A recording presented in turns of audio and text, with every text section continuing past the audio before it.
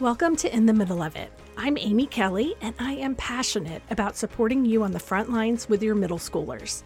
As a former middle school teacher myself and a parent to two teens of my own, I get the roller coaster season that you're in. That crazy-making, joy-inspiring, incredibly fun, and sometimes frustrating ride of loving the teens in your life. Each week, I'm going to be sharing actionable stories and strategies to encourage and equip you on your journey. If you're a parent or a teacher who's looking to forge a connection that lets your teens know they are seen, heard, and loved, and if you are ready to show up as the grown-up they need, you are in absolutely the right place. Let's get started. Well, hey there and welcome, friends. I am so excited about this episode, so I am going to jump us into it pretty quickly. But before I do that, I'm going to kind of set the groundwork. So I am talking to my friend Erica Wright again, and we are following up on the previous episode we did together by diving into what it looks like to start the repair process when you have an argument or a fight with your teen or with anyone really. Now, Erica has a step-by-step process for what to do when you're in the heat of the moment of an argument.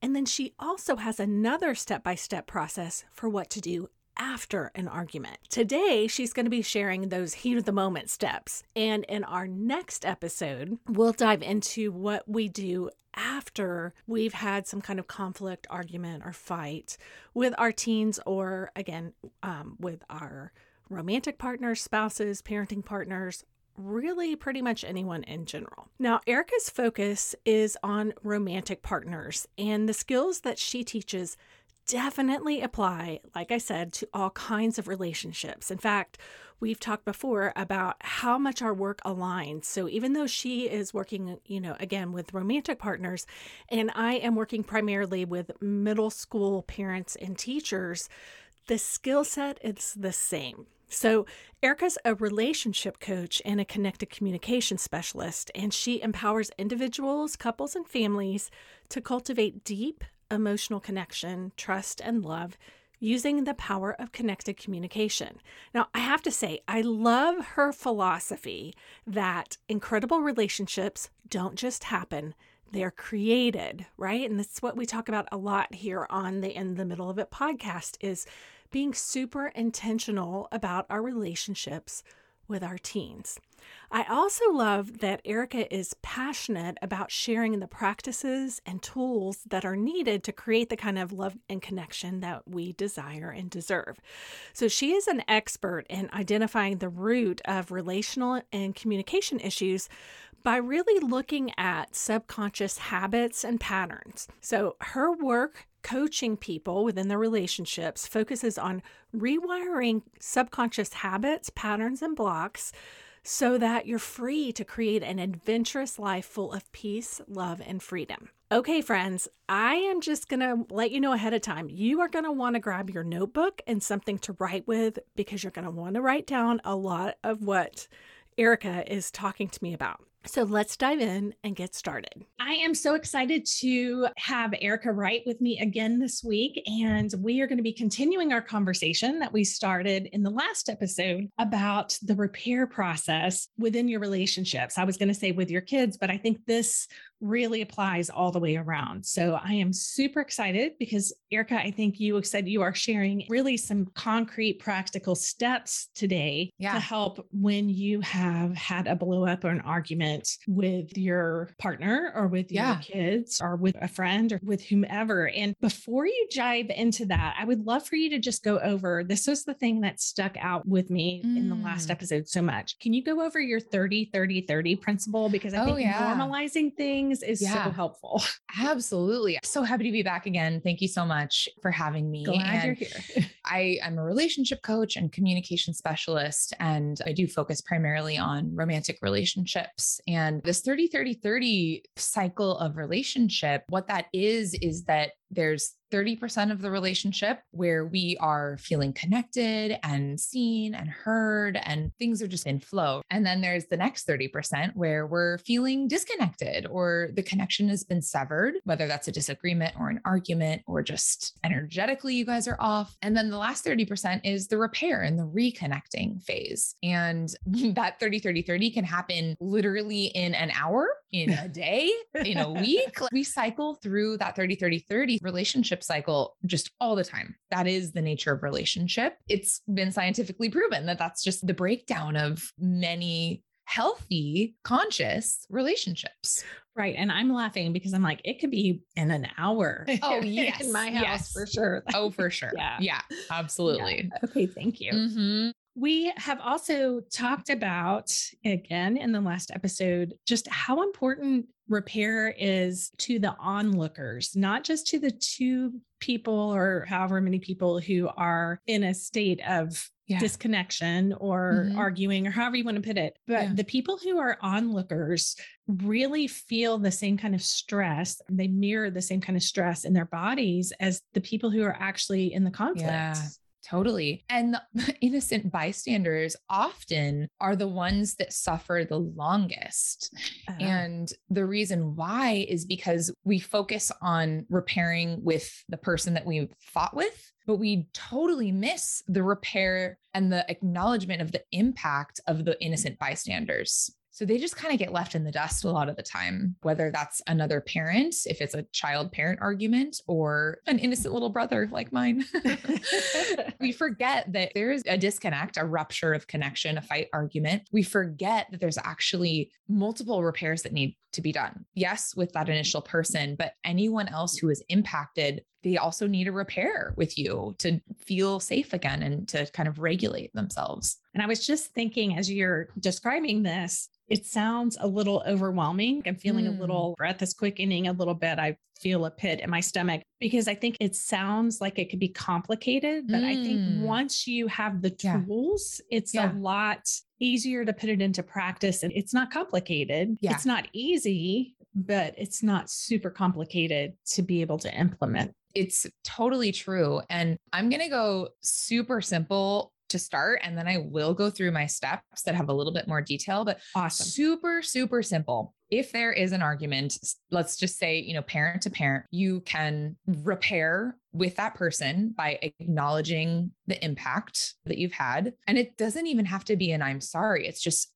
wow, when I did this, this happened, and I see that hurt you. So acknowledging the impact is so key. Just repairing with that person and then noticing who are the innocent bystanders. For parents, there's probably kids there. And so just noticing and remembering that, oh yeah, the kids, we can involve them in this repair. You could do it all at once if you repair in front of the kids. Just tuning in and acknowledging impact. That's as simple as repair could get, is just acknowledging impact. It'll become second nature, because even though this concept might be new, when you sense that your child is worried or frightened or uncomfortable, I'm sure mother, child, father, child, when your kid's not doing okay. And so it'll just be second nature to, oh yeah, what can I say to help them regulate again? I don't even think you'll have to think too hard about it. I really like the simplicity of you're just stating things. You're stating what you've observed, which means you have to be observing. Like there's that piece of it, but it's almost as simple as validating. Hey, I see,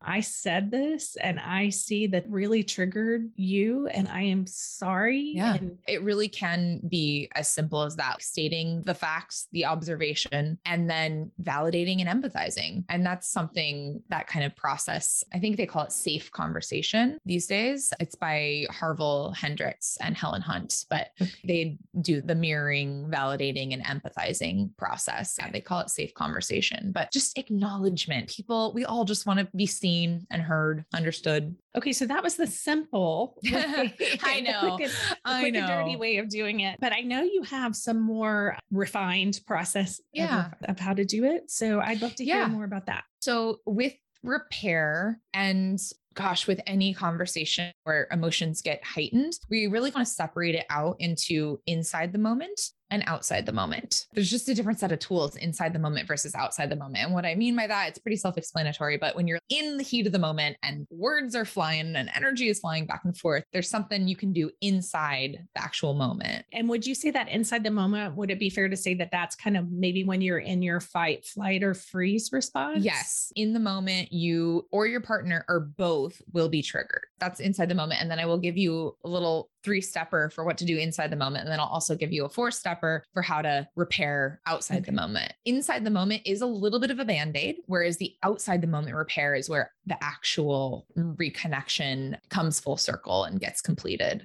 When you're in the heat of something, let's say you notice your partner is getting triggered in some way. And when I say trigger, it's just strong emotions are happening. And just depending on the severity of the person, it may be a big T trauma response happening over there. But most of the time, it's just like, whoop, emotions are strong. Something happened and you can see it. You can sense it. We know in the person over there, at least we can catch on pretty quickly when we can see that our partner's triggered. The first step is just after you've noticed something's going on, just breathe. Super big deep breath. And that is basically to bring your body back into the present moment. And both partners are on board. That's great. Right. If we both have that tool and can remember just to slow down, take a breath, that breath alone can bring our body back down into neutral. Because the whole point of this inside the moment little process is just let's get back down to neutral. Let's de-escalate the trigger. Take a deep breath, pause a second, slow it down. And that'll just reconnect you with your body, bring you back here, not all up in here in your head. And then what you can do, especially so if you're noticing your partner triggered, the next step is say a reassuring statement. We know our partners pretty well. And even if you don't, you know what a reassuring statement might be. And really, again, John Gottman from the Gottman Institute calls these repair attempts. It's any attempt to de-escalate or neutralize a trigger. And it's really, you can just say something that's reassuring. You can use humor. That's one of my favorite ways. Right.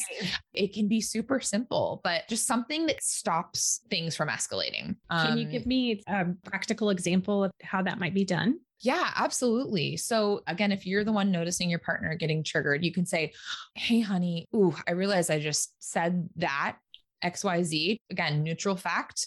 I said that and I realized it had an impact on you. And I'm so sorry. I just didn't mean that. Or with humor, bringing the playfulness into it. Of course, it's all going to be so circumstantial, but even like a little wink can be a repair attempt where it's like, okay, I see we're getting feisty, and just a little wink. And yeah, this requires you being attuned to your partner to know, okay, they're flipping back into humor. This is their attempt to chill us out here. I'm laughing as you're saying that because I think my husband and I do that without even realizing the technicality of what we're doing. Totally. Because a lot of times we'll say, wow, did that just come out of my mouth? Or if we're on the receiving end, we'll say, I'm sorry, could you repeat that?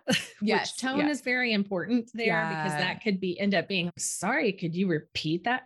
Like it could be snarky, but you can keep it light and fun. That's exactly. And by now, I hope you know what your partner might need in that moment. Even may just be a physical touch, a hug, just whatever it may be. But you can think about it this way, because the root of these triggers typically come from childhood. And so the way I like to think about it too is, okay, your partner's over there triggered. We kind of revert into toddler teenager mode when we're triggered, right? And so it's like, what would a 5-year-old want to hear from a parent right now? Comforting, nurturing, whatever it may be. Even if you still think you're not in the wrong at all, this is all about de-escalating the moment, because nothing happens once you're both triggered and nothing gets solved. The whole purpose of these repair attempts is just neutralize so that you can come back around and have that outside the moment repair conversation. So inside the moment, I'm so about habit and training our brain, because just we get our habits in life. We don't get what we want. We don't get what we think we want. We just get our habits. Part of this process too is step 3. I just say notice that your partner's calming back down, you're calming back down, and feel proud that, wow, I just de-escalated that. Cool. Or my gosh, my partner just helped me calm back down. That's amazing. Just like really celebrating that little inside the moment win. Having self-awareness. Totally. Being aware.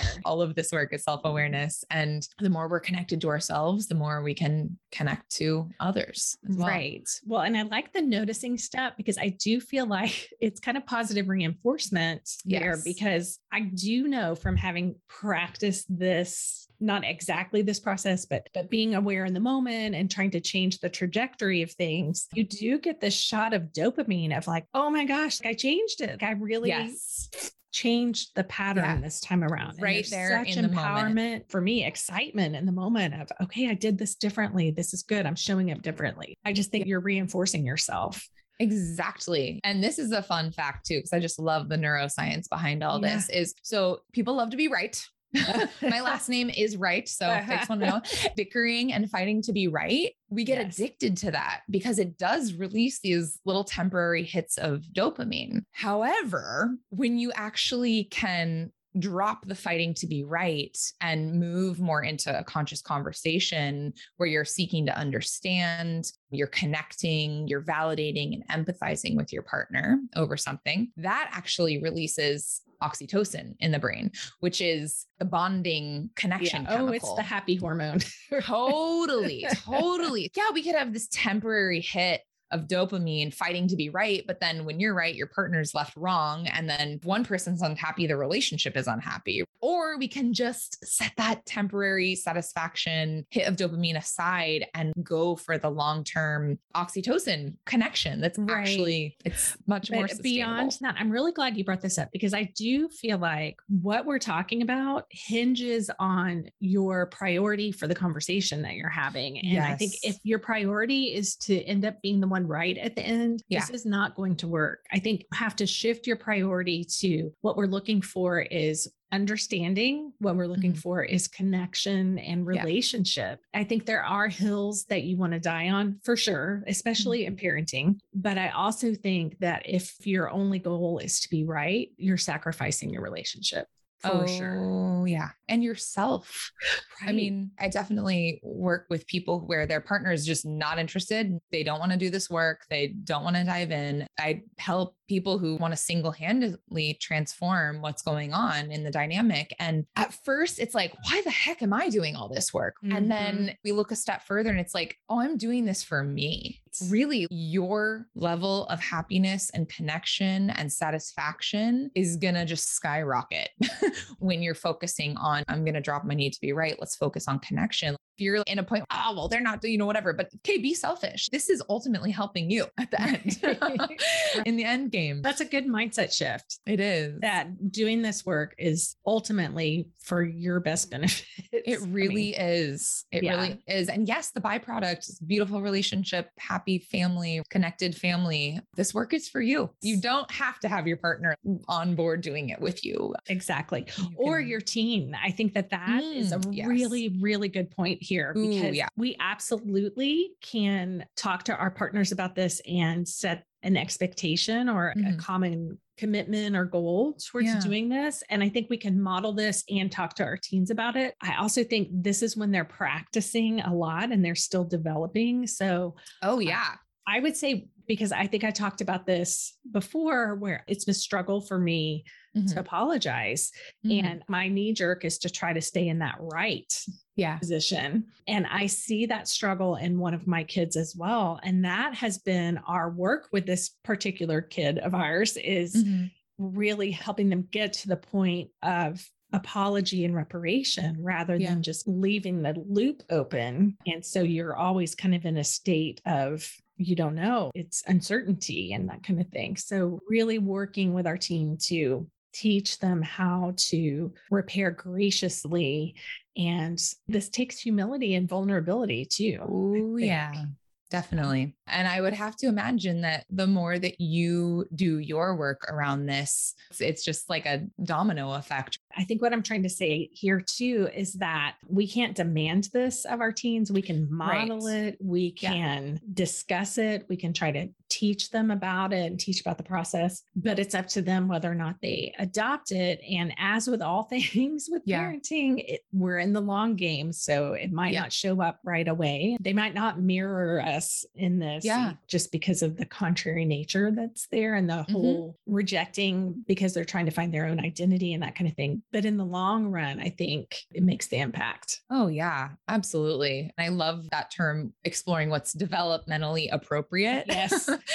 Expecting your teen to do this eloquent repair is just not realistic. Yeah. But it doesn't mean they're not absorbing it for later. Exactly. Their subconscious mind is definitely picking up on all of it and storing it and recording it, even if they're not following through with the actions. Right. And what I've seen too, especially with stuff like this, is what I watch for is what they're doing with their friends, because they will extend these courtesies and kindnesses to their friends sometimes before they will the family. Absolutely. So true. And something that just came in for me is, so emotion and like feeling is so important in all of this, because everything we do and everything we don't do is all in an effort to feel better, feel good. That's just human being thing. Yes. We just want to feel good. And so that could be a really cool story to share with a child, a story of apology. Hey, I was really resistant and I thought if I apologized that this, and this bad would happen and blah, blah, blah. But then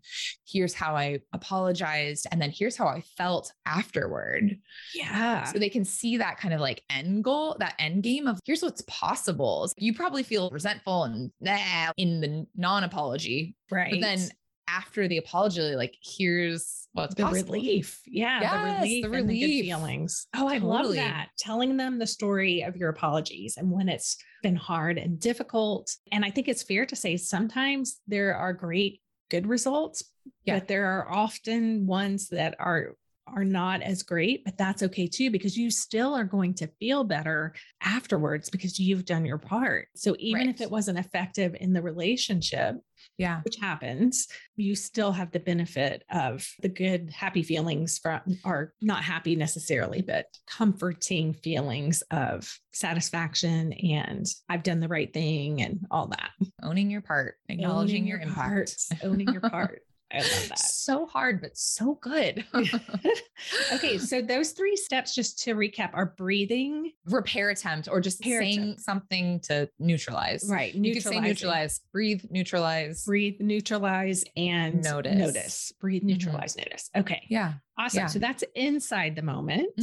And then let's move to outside. Yeah. So outside the moment, this is where the real lesson is learned. There's an opportunity to heal that trigger and get to the root of it. Thank you so much, Erica. This is such practical information. Breathe, reassure so that you can neutralize the situation, and notice. Those are all things that we can do, right? And I know that this is something that as soon as you are finished listening to the podcast, you can use it right away. And Erica and I would love to hear about how you guys are putting this into practice this week. So just tag us or DM us on Instagram and let us know how it's going. You can find us. I'm at the Ish Girl Reads on Instagram, and Erica is at the Right Erica, and that's right as in her last name. WRIGHT Erica. So the Right Erica. And there are actually links to both of our Instagram accounts in the episode show notes that you can find at theishgirl.com/EP151. And as I mentioned in the introduction to this episode, Erica does work with people as a relationship coach. So if you want to work with her, please be sure to visit those show notes where I have links to all of the places that you can find her and work with her. I know she does one-on-one coaching. She also does some different group classes that are self-paced. So if you are looking for that kind of resource, she is fabulous. So check her out. All right. Thank you guys so much for hanging out today. I so appreciate you sharing your time with me. And be sure to watch for the next episode when Eric and I talk about the 4 steps for what to do after an argument. And this is where it gets really juicy, friends. So you don't want to miss it.